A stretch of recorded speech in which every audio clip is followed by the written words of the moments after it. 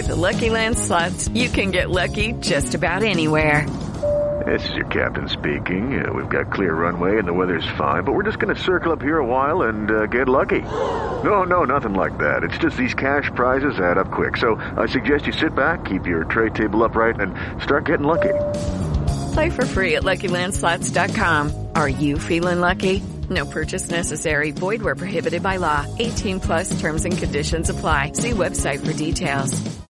Hey guys, it is Ryan. I'm not sure if you know this about me, but I'm a bit of a fun fanatic when I can. I like to work, but I like fun too. It's a thing. And now the truth is out there. I can tell you about my favorite place to have fun. Chumba Casino. They have hundreds of social casino style games to choose from with new games released each week. You can play for free anytime, anywhere. And each day brings a new chance to collect daily bonuses. So join me in the fun. Sign up now at ChumbaCasino.com. No purchase necessary. VGW. Void where prohibited by law. See terms and conditions. 18+.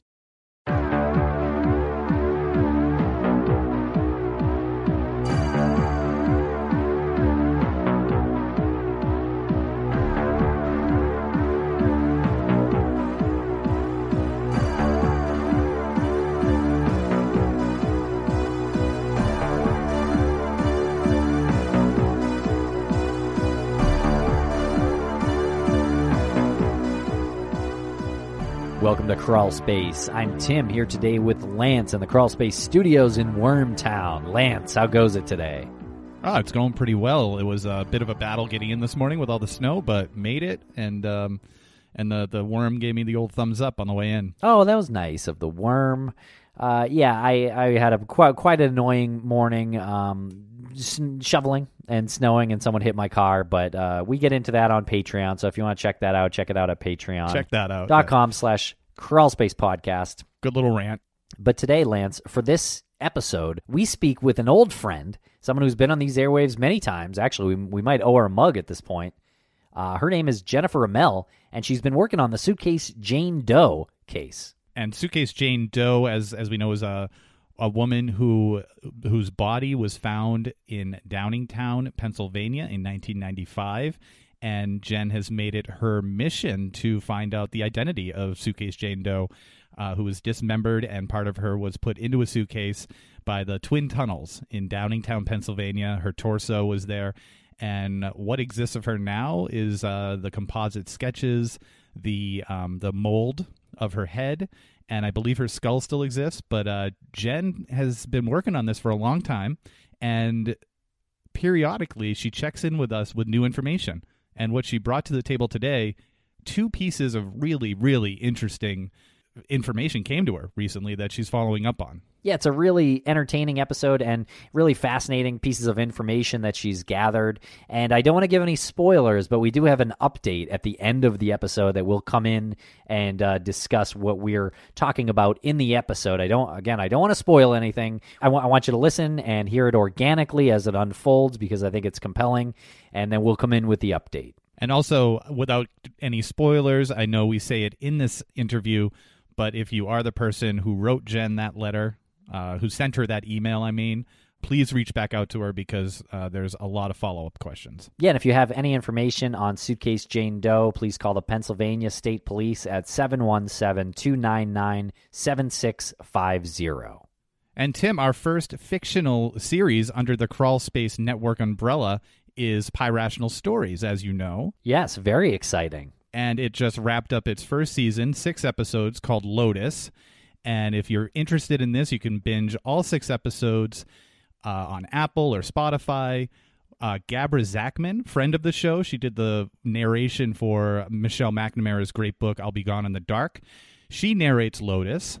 And season 2 will feature Neil Helligers, and he is narrating The Bathtub. He's another professional audio actor. And if you're interested in this, you can check out Pi-Rational at pirational.com, or if you're searching it on Apple, it's Pi_Rational Stories. And got some catchy music by David Williams, another friend of the show. We're very excited about it. So you can binge all 6 episodes now. Okay, everybody, so hope you enjoy the episode, Suitcase Jane Doe, and check out suitcasejanedoe.com as well and find Jen's work. Thank you very much for listening.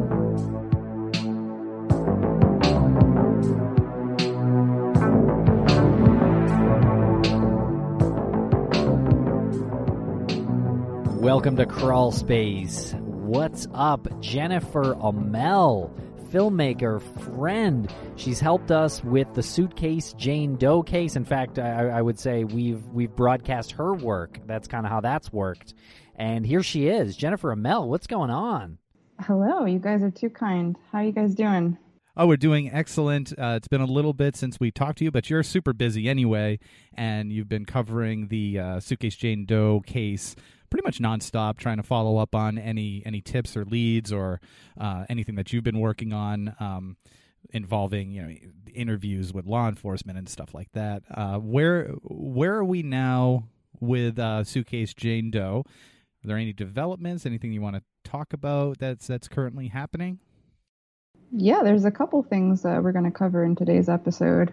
The first of which, occasionally sometimes people write in with memories or tips or research that they've done. They write to you at suitcasejanedoe@gmail.com? They sure do. Ah, perfect.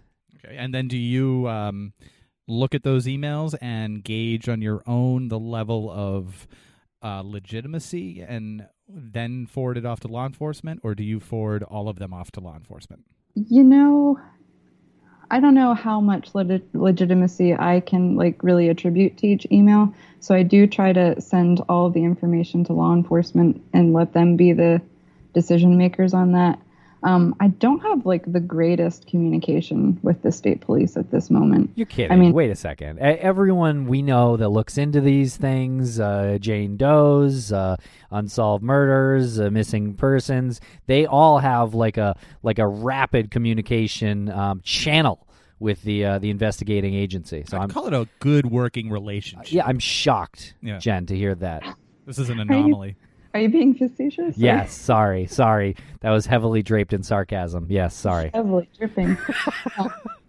Yeah, it's unfortunate. It's unfortunate because I do think that, podcasts and things of this ilk can be very useful to law enforcement. So I really do hope that they reach out to me. It's not like I'm really looking for them to feed me information. I just would like them to know that, hey, we've got a whole community of people interested in it and who have information to not make this a cold case anymore. Reopen it. Yes. Yeah, and I think a little bit has to do with the pride of having a case that you have been working on as a law enforcement official, and then you have somebody who is, in their eyes, maybe just reading something surface level on the internet and thinking you can solve the case. So I think working with you, hopefully they can hear the work that you've done through our show and they can understand that it isn't as black and white. Yeah. There are real people out there who might put themselves in a situation of, maybe a little dangerous situation when we're talking about a dismembered body. Yep. And there's a perpetrator of that crime and someone like Jennifer who is trying to figure out what happened to this person responsibly. So there is that level of in between where it's not just somebody who's I can solve this, but someone who's trying to actually do some hands-on work. But that comes with a cost. Right now we're on Skype with you and you are in hiding in a cabin in the middle of the woods in an undisclosed location. Right, undisclosed. Yeah. No, I'm in North Carolina. It's beautiful. I feel like I'm supposed to say that. Shit. No, she's just kidding. I can see the snow falling in the background. It is not North Carolina. So tell us a little bit about Suitcase Jane Doe and your work on this case. Refresh some memories. Okay. All right. So let's backtrack to episode 1. So this case is about a woman's torso that was found in a suitcase outside of the Twin Tunnels on Valley Creek Road in Downingtown, Pennsylvania. Subsequently, 6 months later, a jogger found a pair of legs that was later determined to belong to the torso. Maybe. Right, most likely, right. Most likely belonging to the torso. And since there has not been a suspect in the case and the woman's identity has never been discovered. Yeah, it's been a little bit of a journey for you. Personally, you have spoken with some law enforcement. You spoke with, I believe, the former, was it the Attorney General? The DA. The DA, okay. Duh. Yeah. But that was pretty cool. That was on a radio show, and you spoke with the man who found Suitcase Jane Doe in the suitcase. That was Buck Plank. You tracked him down, and go back and check out our episodes, or check out suitcasejanedoe.com. I'm sure there are some links and information there. So you've had this wild journey, twists and turns, ups and downs, some digging that you've done. What have you learned recently?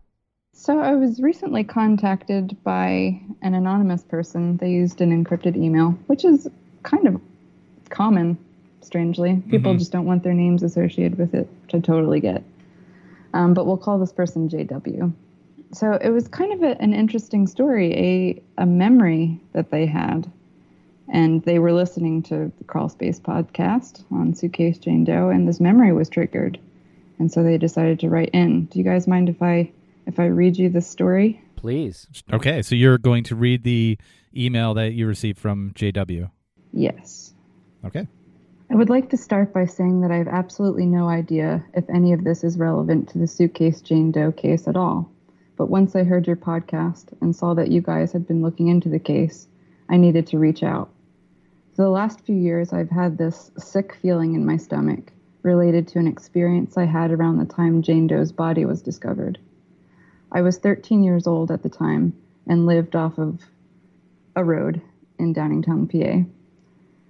My friends and I used to ride our bikes all around town, including Valley Creek Road and the Twin Tunnels area where the body was eventually found.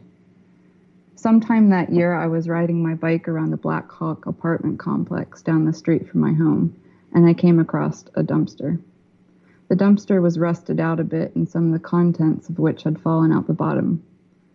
What I found were a bunch of Polaroids. The photos were of women in their underwear, sitting, laying, or kneeling on the same bed. The one thing I can remember is that none of them looked particularly happy to be there. They all looked terrified, and I believe I remember seeing one of them with their hands tied. Now, who knows if this was anything more than just some guy getting girls he slept with to pose for photos. But after flipping through them, I got to the images that have stayed with me my entire life. A couple of the photos appeared to show a mini freezer in a home with a whole lot of blood, and what I could swear were body parts.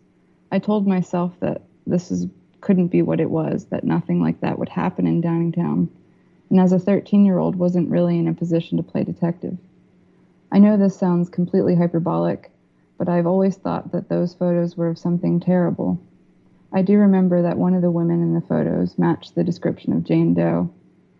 There was at least one brunette and one blonde woman in the photos. Shortly after finding these photos and bringing them home, my dad found them, asked where I got them, and told him I just found them on the road. I was scolded for keeping partially nude photos of women in my bedroom, and then he told me he didn't think there was anything to the freezer photo, and that it just looked like a hunter was storing a few of his recent kills. Soon after, I believe I recall him throwing them out. I hadn't really thought about this for years until one of my friends from PA posted some story about the case on Facebook a couple years ago, and when I read the story, it gave me chills. I'd always been incredibly curious about the photos I found, and I truly believe they had something to do with this case. Wow. Pretty interesting. Yeah. Really creepy. You get yourself into some situations. So I just did some quick math. Suitcase Jane Doe went missing in July of 95, and he was 13 when he found the photos. Yeah. So he's 13, 37 or 38 years old right now. So, and where did he find them? Under a dumpster or in a dumpster? So I think from his message, he meant like under the dumpster, they had like a rusted out hole in the bottom of it, and the photos had like fallen out the bottom of the dumpster. Out of like a trash bag, probably. Yeah. Ripped yeah. trash or bag. Somebody just tossed the photos into the dumpster and they sunk to the bottom of it. So my first question about it is like, why would someone be throwing those photos away? Like, wouldn't that be a prized possession for the person who took them? Or maybe the person who took them didn't throw them away. Maybe somebody who that person knew found them and was like, I'm just going to toss these. Or maybe that person died and they were clearing out their house or their storage unit or something like that. Yeah. Do you believe this story? I don't know if it's worth me saying if I believe it or not. Mm-hmm. This is a difficult thing to talk about. I mean... Okay, I'll ask it in a different way. Do you think that the person who emailed is genuine in their recollection of the story? Yes. Yes, I do. Yeah, it's That's tough. the phrase. So many years ago, though, like your imagination gets a hold of your memory and can twist it a little bit and really exaggerate it. So maybe to a 13-year-old kid, those pictures were not in reality as bad as what he or she remembers them being. Sure. I'd say that's Yeah, a that strong definitely- possibility. Yeah. Did you attempt any sort of follow-up, any reply to this? You said it was from a disposable email? Yeah, I did have one more exchange with this person. Oh, okay. In which I asked, if I could ask some follow-up questions or, call them or something. And they're like, yeah, email me your follow-up questions, which I did. I might have been a little too strong in my email. It was like 20 questions I had for him. Well, I'm sure. I would hope that that's what the person expected. They reached out to you. That's true. With this incredible story. Yeah. Whoa, what's up with the there's- questions? Well, I wanted to know, when exactly this was. Was it before or after the body was found? Yeah. What season was it in 1995? I wanted to know if their mother or father was still alive, if they could maybe corroborate the Yeah. story. They remember the pictures, maybe since they had an adult brain, Mm-hmm. Right. they'd be able to remember something more. How many different women were in these photos? I mean, he mentioned at least 2. Did he write back to you with any answers? No, Uh, no, unfortunately. I did send one more follow-up, but I don't know. Maybe they're just like, I got it off my chest and I don't really want to talk about it anymore. Could be. Before we get to more of your questions, does he ever specify that he is in fact a he? No, I just started calling him a he for some reason. I always pictured a he just because I remember a moment when I was growing up that someone, I guess, in our backyard, we had in New Hampshire, it was like a big woods in the back. I guess my dad was cutting down wood or something, and he found a brown paper bag that had pornography magazines in it, and he was convinced I had buried them. I was out in the woods with those, and he was bullshit. So I mean, maybe it's just a Okay, different way yeah. to be brought up. Did But you yeah. glance? regardless of whether he was correct or not on my extracurricular forestry activity, what if it was your sister's? I don't think it ever occurred to him that it would have been. Oh, that's interesting. Yeah. Okay, so But anyway, now we're getting into we nature digress. versus Yeah. nurture.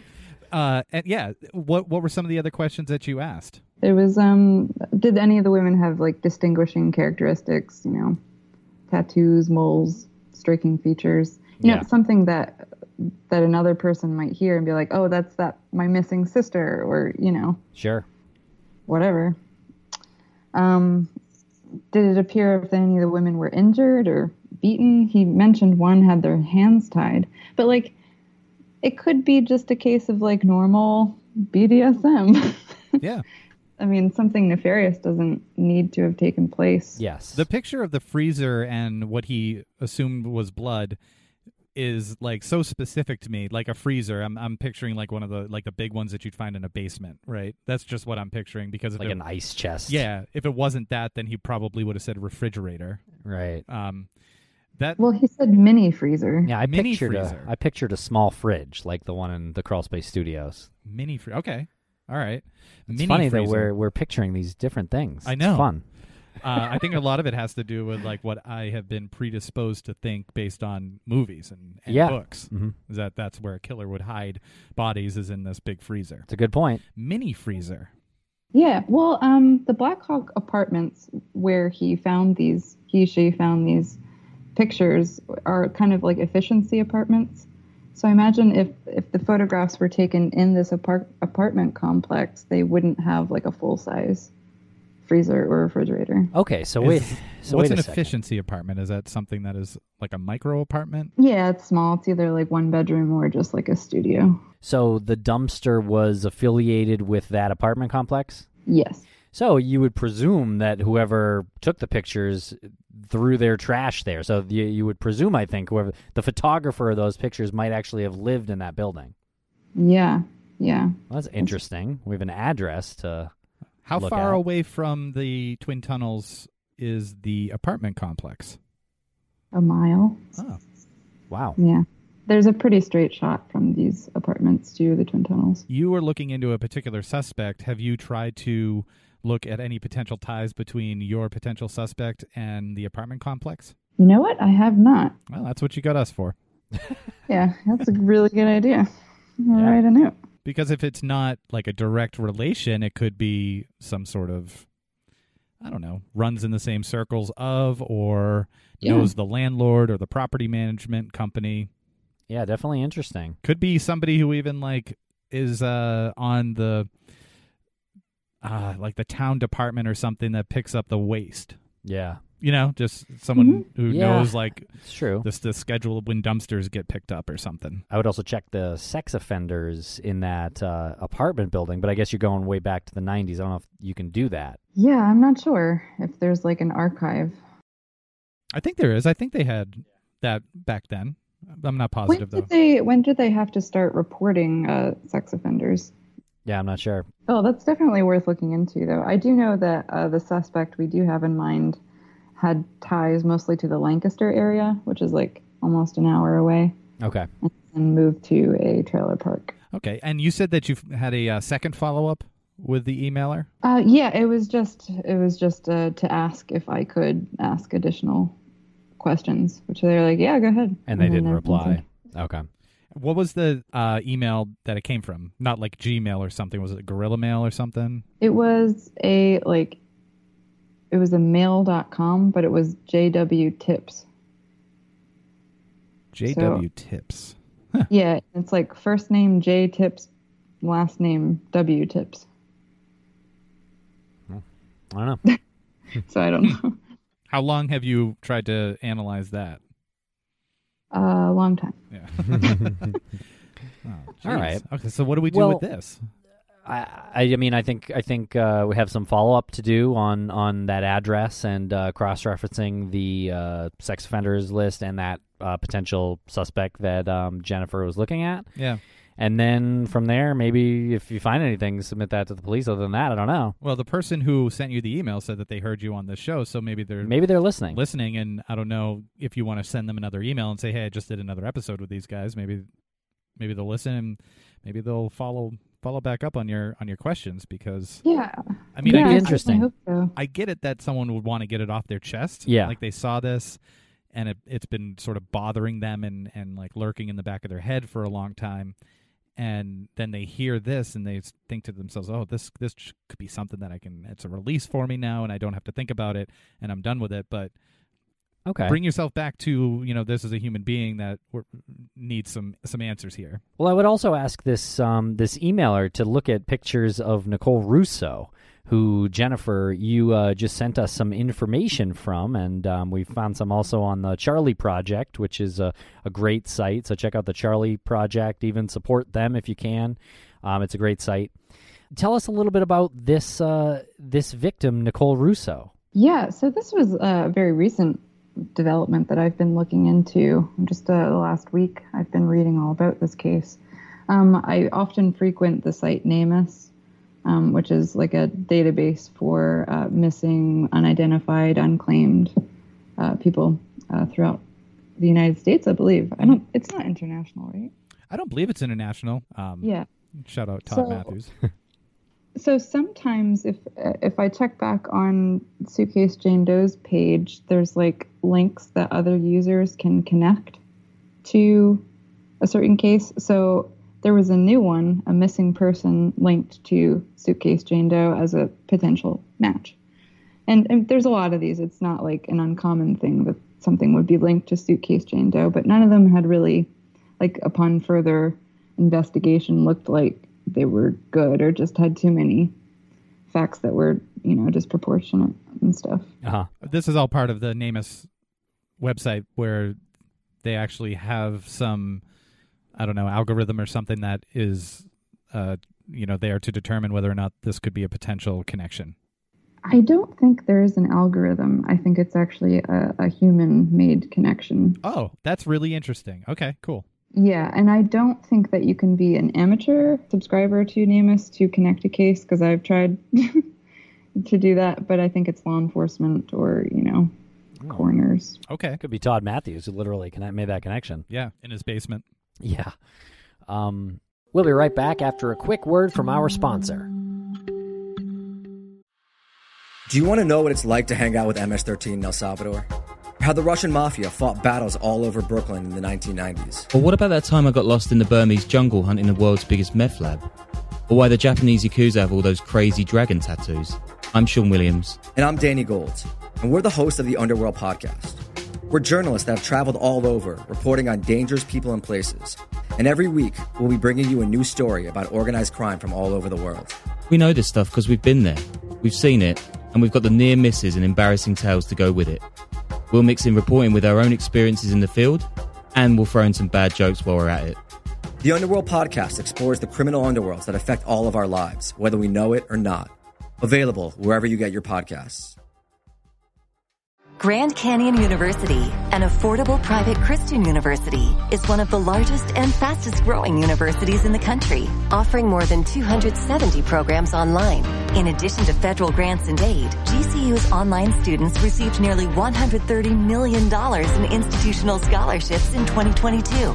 Find your purpose at Grand Canyon University. Private, Christian, affordable. Visit gcu.edu/myoffer to see the scholarships you may qualify for.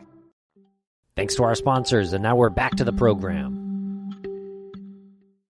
Okay, so I have to be honest. When I first looked at the page from the Charlie Project, I said out loud, "That's her." I really did. I thought it was her. Look at this picture. This is the composite of Suitcase Jane Doe versus the pictures of Nicole Russo. I didn't want to tell you guys this, but I thought for sure this was her. Right when I saw the Charlie Project, the Charlie Project profile. The first picture on there was. It fits so completely in so many ways. Let's break it down, Jen. I really think this is her. So is this what we're going for? That this is her, or this is a connected murder to her murder? Well, we'll go through the facts. Yeah, because I don't know if we've said it yet. Nicole Russo is still missing. Right, but her boyfriend at the time was convicted of murder. Okay. Right. All right, Right. let's go through this. It's really funny that you mentioned that, Tim, because that's the exact reaction I had when I clicked on just the NamUs site and looked at her photo. It's unbelievable. I mean, It's those cheekbones. Yeah. Those high cheekbones, man. Oh, the eyes are spaced the same way, too. But I'm still a bit reticent to say that it is her because there are some, disparate details that don't necessarily match up. But, as we've gone through the facts of the Suitcase Jane Doe case, there are so many instances where I just can't trust what's in a report or what details they are, Yep. Look at these two photos. Tim's still... Look at these two photos there. It's flabbergasting. Look at that. Yeah. I mean, I can't see it, but... That one, sorry, I'll bring it closer. That one and that one. And then this one and the one to the left. Yeah, absolutely. It's so close. Okay, Yeah. sorry. Whew. No worries. So let's go through the details of Nicole Russo. So she is still missing. Her body's never been recovered, but she is believed to have been murdered by her boyfriend at the time. Last seen in Brooklyn, New York, in March of 1995. Of course, as discussed earlier, 3 or 4 months later, Suitcase Jane Doe was found that summer. The torso. Mm-hmm. So yeah. Yep. She was. Go ahead. From a place called Brick, New Jersey. Okay. She was 16 years old, which is a bit younger than they put Suitcase Jane Doe at, but their age range was so large, we can't discount that fact. What was Suitcase Jane Doe's age range again? Well, initially it was 15 to 40, and then it changed to 25 to 35. Okay, all right, still not too far off. No, not too much. Yeah. All right. Yeah, she was 5 foot tall, which is the range that Suitcase Jane Doe was in, and she was 98 pounds. Okay. Which is actually different from the weight approximation that they give, that they attribute to Suitcase Jane Doe, but I can only imagine that could have something to do with... the state of the body. Right, and being in the water a little bit. Yeah. I also don't really know how they arrived at a weight either, if she was dismembered. Yeah. And there was parts of the legs missing. It's their best guess. It's probably, they probably just took an average. Sure, yeah. Because I think 98 pounds, 5 feet tall, 98 pounds is pretty thin, right? It's a small girl. Yeah. Very small. Okay. All right, continue. Sorry. So the biggest thing that really jumped out at me was that Nicole had a tattoo of a fighting Irishman. It's like that fisticuffs Irishman, Yep. you know? She had this tattoo on her right inside ankle. And one of the legs, the right leg of Suitcase Jane Doe, had the skin deliberately removed from I think the thigh down to the ankle. Wow. Right. Okay. I remember we were talking about that, and we were trying to figure out whether or not that was something that an animal would have done. Right. Yeah, I think law enforcement chalked it up to an animal. But she also had like those the small blade marks on her bones around that area. Am I wrong in remembering Well, yeah, that? that was like up on the hip to detach the legs from the torso. Sorry. Yep. I don't think they found any tool marks like lower on the bones, but that doesn't necessarily mean that they didn't deliberately remove it, because maybe they didn't cut deep enough to hit the bone. Yeah, maybe it was just. I'd imagine after, like, hypothetically speaking, if this is Suitcase Jane Doe, I would imagine once she's murdered and she's not fighting back, you probably don't have to, cut as deep in order to remove a tattoo. This is all like post-mortem.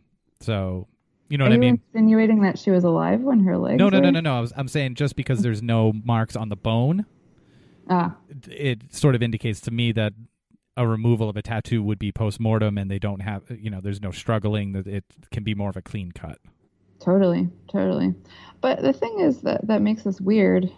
I mean, the whole thing's weird, but if they did go to such trouble as to dismember the body, remove the tattoo, how come they didn't remove her teeth or like her fingers? And like mob murders. I don't know. Maybe they were running short on time, or just too brazen to think that would be a thing, but they removed the tattoo. Yeah, the tattoo is like an instant recognition thing, but so is like fingerprints and shit. Yeah, but if you've been fingerprinted before. Right, yeah. As long as they're cutting up the body, though, why not why not take the teeth and the fingers, too? I mean, Nicole's prints wouldn't have been on file anyway. Yeah. She was young. She'd never been in trouble. Okay. What's this next note here? The 7-inch metal rod in her back? Yeah. So she had a metal rod from a surgery for scoliosis, which I found no mention of in the Suitcase Jane Doe autopsy. But, there could be facts that they just kept to themselves. Yeah. That would seem like one of those facts that police would keep to themselves just to see if someone would come forward and say, there's a, Could be. Yeah, dude. Yeah. One of those details. How would the killer know that there was a rod in her back? I mean, the mortician might not have even known, I suppose, or the medical examiner potentially. Like maybe until they incinerated the torso, they might not have known. Right, yeah. And then even then, how do you know where it's, like, why it's there? Yeah. Mm-hmm. Okay. In the autopsy, they do mention bruises on the back. Uh-huh. That's the verbiage taken from, like, non-official reports on this. So, I mean, it could have been scars, could have been lost in translation. I don't know. I'm just mentioning it because there was, like, marks on the back. Okay, what about this next one? This one's incredible to me. Yeah, this one also jumped out at me. So she was last seen wearing this, like, green silk jacket, gray skirt, dark shirt, and she had some white tennis shoes. But she was also mentioned to have disappeared carrying some maroon jeans and a knapsack with Mickey Mouse on it. And if you recall, with the legs in the green trash bag, they found a sweatshirt with Mickey Mouse on it. This might have been like a common thing in the 90s to have Mickey Mouse on things, but they said that Nicole loved her backpack. She took it everywhere with her, and it was found in her boyfriend's hotel room. So if she loved Mickey Mouse that much, what are the chances that she might have had a Mickey Mouse sweatshirt? It's one of those tentative, strange things that jumped out at me. Yeah, I mean, Mickey Mouse is very, very popular as the father of 2 kids. I swear by that. But I would have to say this is a startling connection. Yeah, it did. It kind of made my heart drop a little bit. Did you ever look into her boyfriend? Did you say what's up with him now? Yeah, he's in prison. He was convicted in '96, I believe, on 4 counts. Okay. One was Nicole's first-degree murder, and then he had plotted to kill his uncle and aunt because he allegedly confessed to them. Oh. So it was kind of a jailhouse deal where he approached another inmate and asked him to kill his uncle and aunt. So he's been convicted for Nicole's murder. Correct, yeah. Yeah, so but he's maintained his innocence and did not take a plea deal when offered. Well, let's go through what you wrote here about this, because there's some interesting information. So they started dating in February of 1995. And again, Nicole was 16 and Lewis was 19. Apparently, her family met and approved of the relationship with Louis.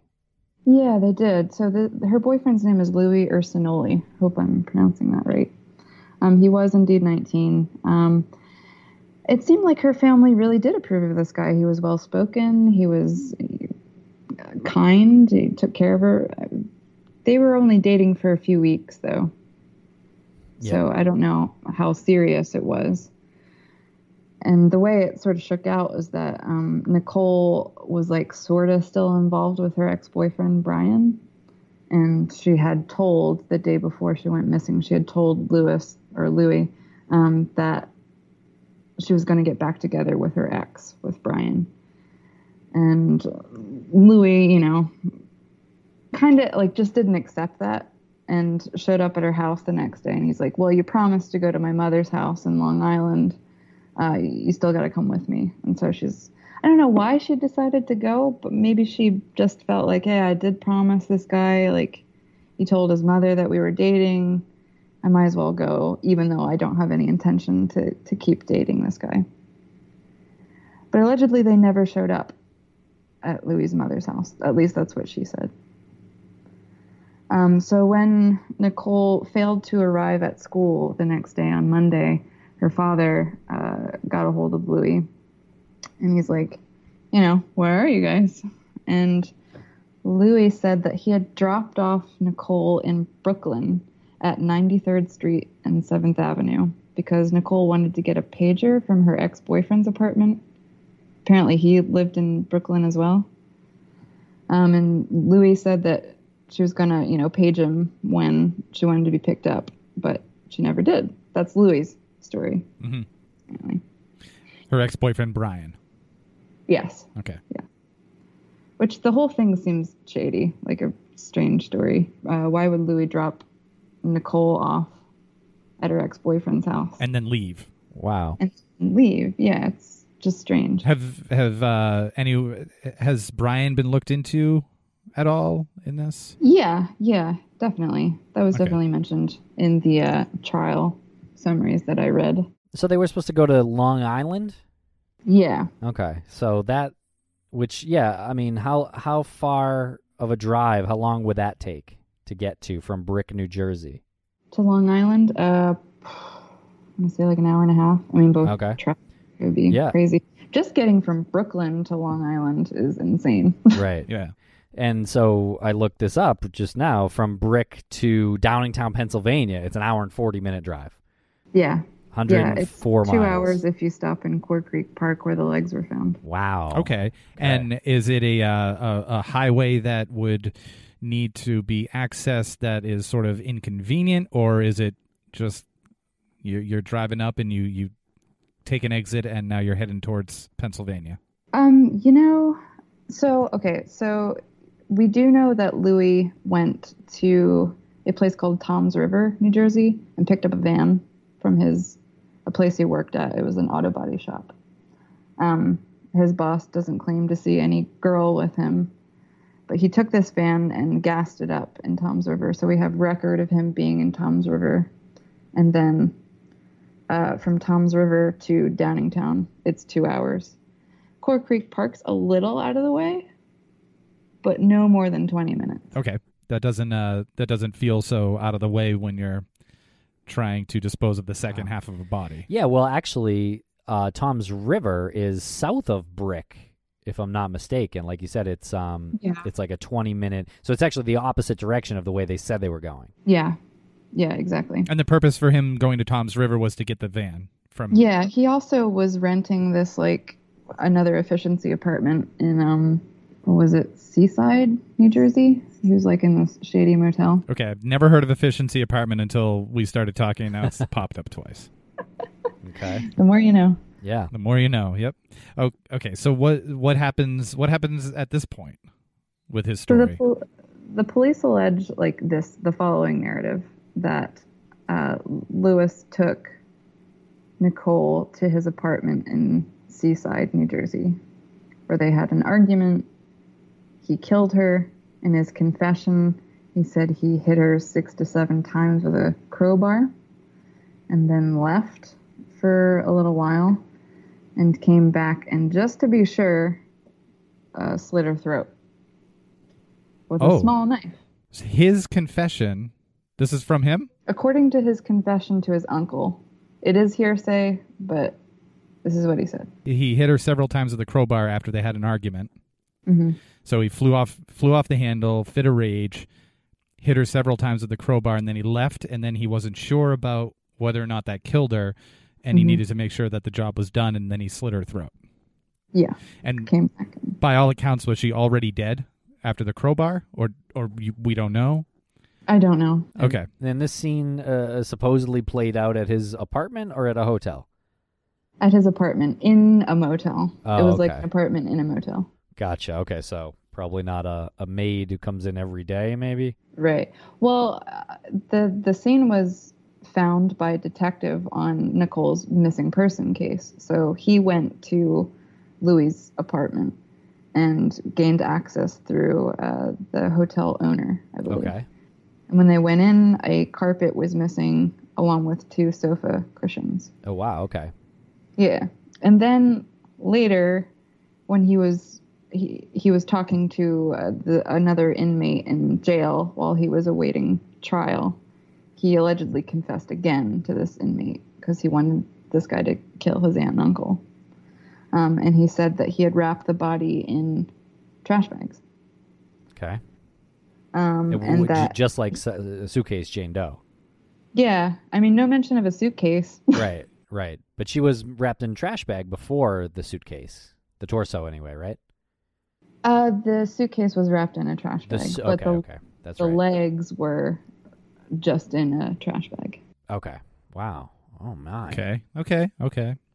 And you have something written here about forensic tests that were done in Lewis's room. Yeah, they did some luminol spraying in there and found a huge blood trail. They're pretty sure it was the scene of a murder, but they couldn't be 100% sure that it was her blood. But it did look as if someone tried to clean it. Yeah, there was wiping patterns. Wiping patterns. Yeah. Okay. Yeah, so that's how they determined that his apartment was probably where Nicole died. And so they officially determined this in the court that Louis killed Nicole in his apartment, according to the state.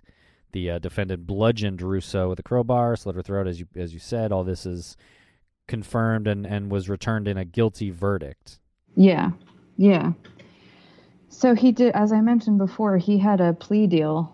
He was to plead guilty to the first-degree murder of Nicole, and then they would take the other charges for conspiracy to commit murder and the death penalty off the table. But he didn't take the deal. He did not take the plea deal? No. Okay, that's interesting. And he's maintained his innocence. After confessing. And they proved that there was a murder in that, or they at least strongly believed there was a murder in that apartment. Yeah. There's also eyewitness testimony from another tenant at this motel that they said they saw Louis park this white van in the motel and come out of his apartment with a rolled up carpet. Okay. I just want to, sorry if I missed this. I apologize if I did. The line that you wrote here in your bullet points in this document, you say that Louis approached the other inmate, Thomas McPhee, to see if he knew anyone who could kill his uncle for him. And then you had a bullet point here that he killed Nicole because she wouldn't have sex with him and she made him kill her, which is pretty, that's a pretty typical trigger for people who are on the brink there of rage. But it says here specifically, Louis said he dismembered her, put her in trash bags, buried her so she never could be found. Like he specifically said, I dismembered her. Right. That's what he told the inmate. But he also told his uncle something different, that he put the body in a dumpster in Long Island. So we have two different things going on. I mean, I imagine there would be reason for him not to tell his uncle that he had done this additional horrific thing, dismember a body. There's also reason to believe he'd lie to the inmate just to be like tough and badass, you know? Yeah. And I just want to go back for a second. The route from Brick, New Jersey to Hauppauge, New York, Long Island. Hauppauge? I don't know how to say that. It's on Long Island. Good enough. Apologies. But for that's Hauppauge residents. Almost the same amount of distance from Toms River to Downingtown, but the drive time is considerably different. It's about 3 hours, so it's about almost double an hour and a half, the trip to Downingtown. There's no evidence to say that they were either in Brooklyn or Long Island that night. Wow. And was there ever any indication that Louis was familiar with Pennsylvania or the Downingtown area? No. The only suggestion we have of Pennsylvania is that he had told his aunt that he had been on the run in both Pennsylvania and Chicago. But there are only so many days between Nicole's death and him showing up at his aunt and uncle's house that I don't know if he would have time to go to both Chicago and Pennsylvania and then circle back around to his aunt and uncle's house. So I think he's just a liar.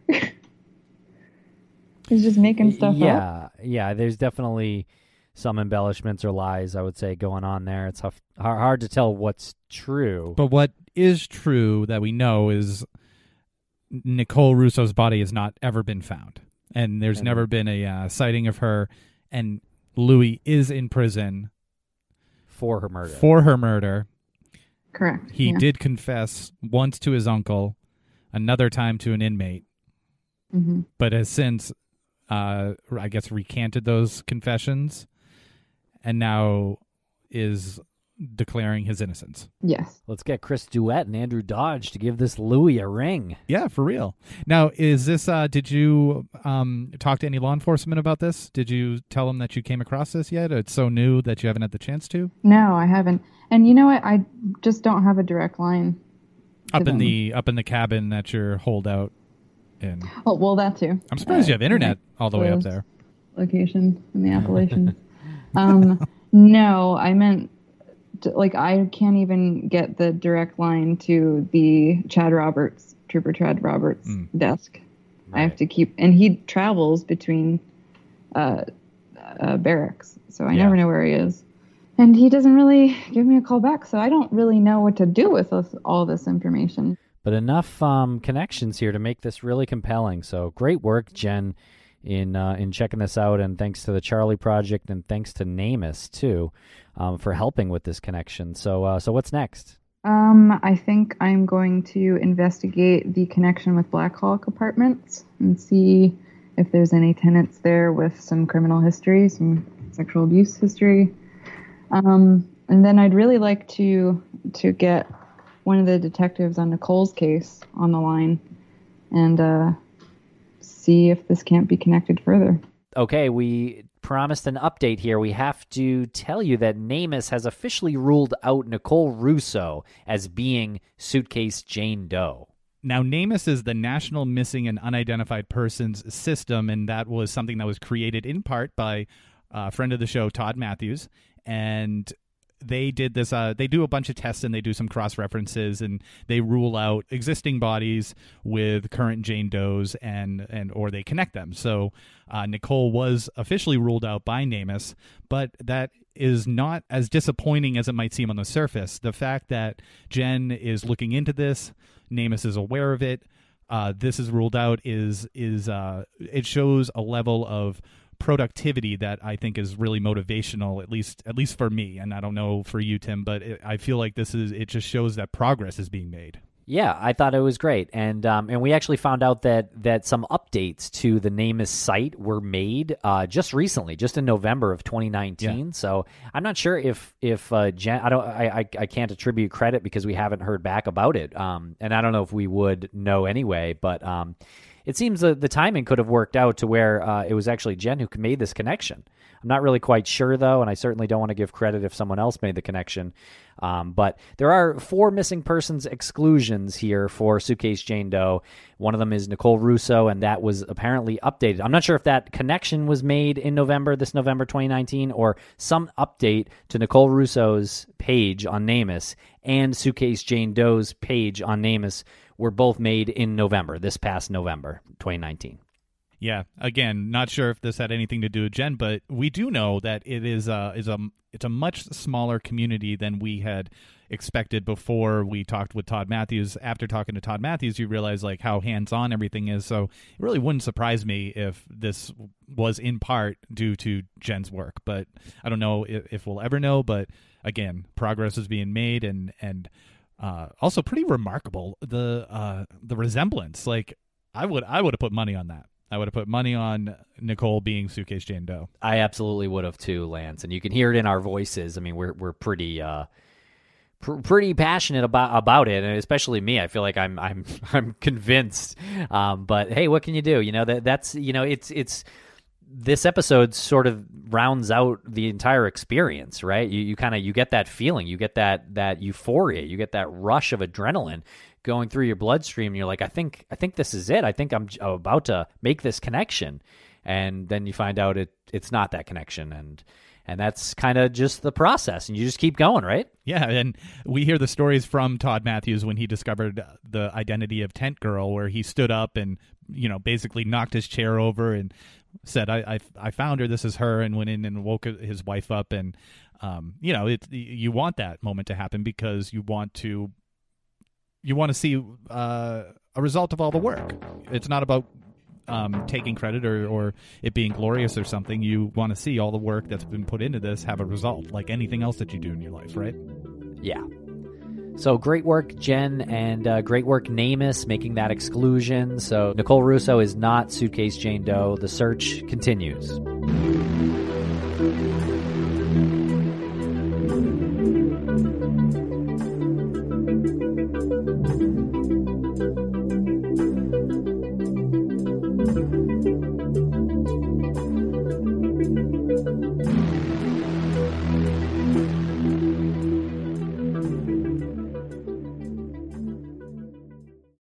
When a person goes missing, their loved ones often find themselves overcome with worry and grief. Bruce Maitland started the 501c3 nonprofit organization Private Investigations for the Missing because he knows this feeling all too well. When Bruce's daughter Brianna disappeared in March 2004, he was surrounded by licensed private investigators dedicated to finding her. Now his mission is to provide dedicated private investigators at no cost to other families of the missing, desperate for answers but without the financial means. Private Investigations for the Missing needs your help. To read the mission statement, make a donation, and keep up with our blog, visit us at investigationsforthemissing.org and follow us at PI for the Missing on Twitter and Facebook, and Investigations for the Missing on Instagram. Because forever is too long to wait. It's time for today's Lucky Land horoscope with Victoria Cash. Life's gotten mundane, so shake up the daily routine and be adventurous with a trip to Lucky Land. You know what they say, your chance to win starts with a spin. So go to LuckyLandSlots.com to play over 100 social casino-style games for free for your chance to redeem some serious prizes. Get lucky today at LuckyLandSlots.com. Available to players in the U.S., excluding Washington and Michigan. No purchase necessary. VGW Group. Void where prohibited by law. 18+. Terms and conditions apply.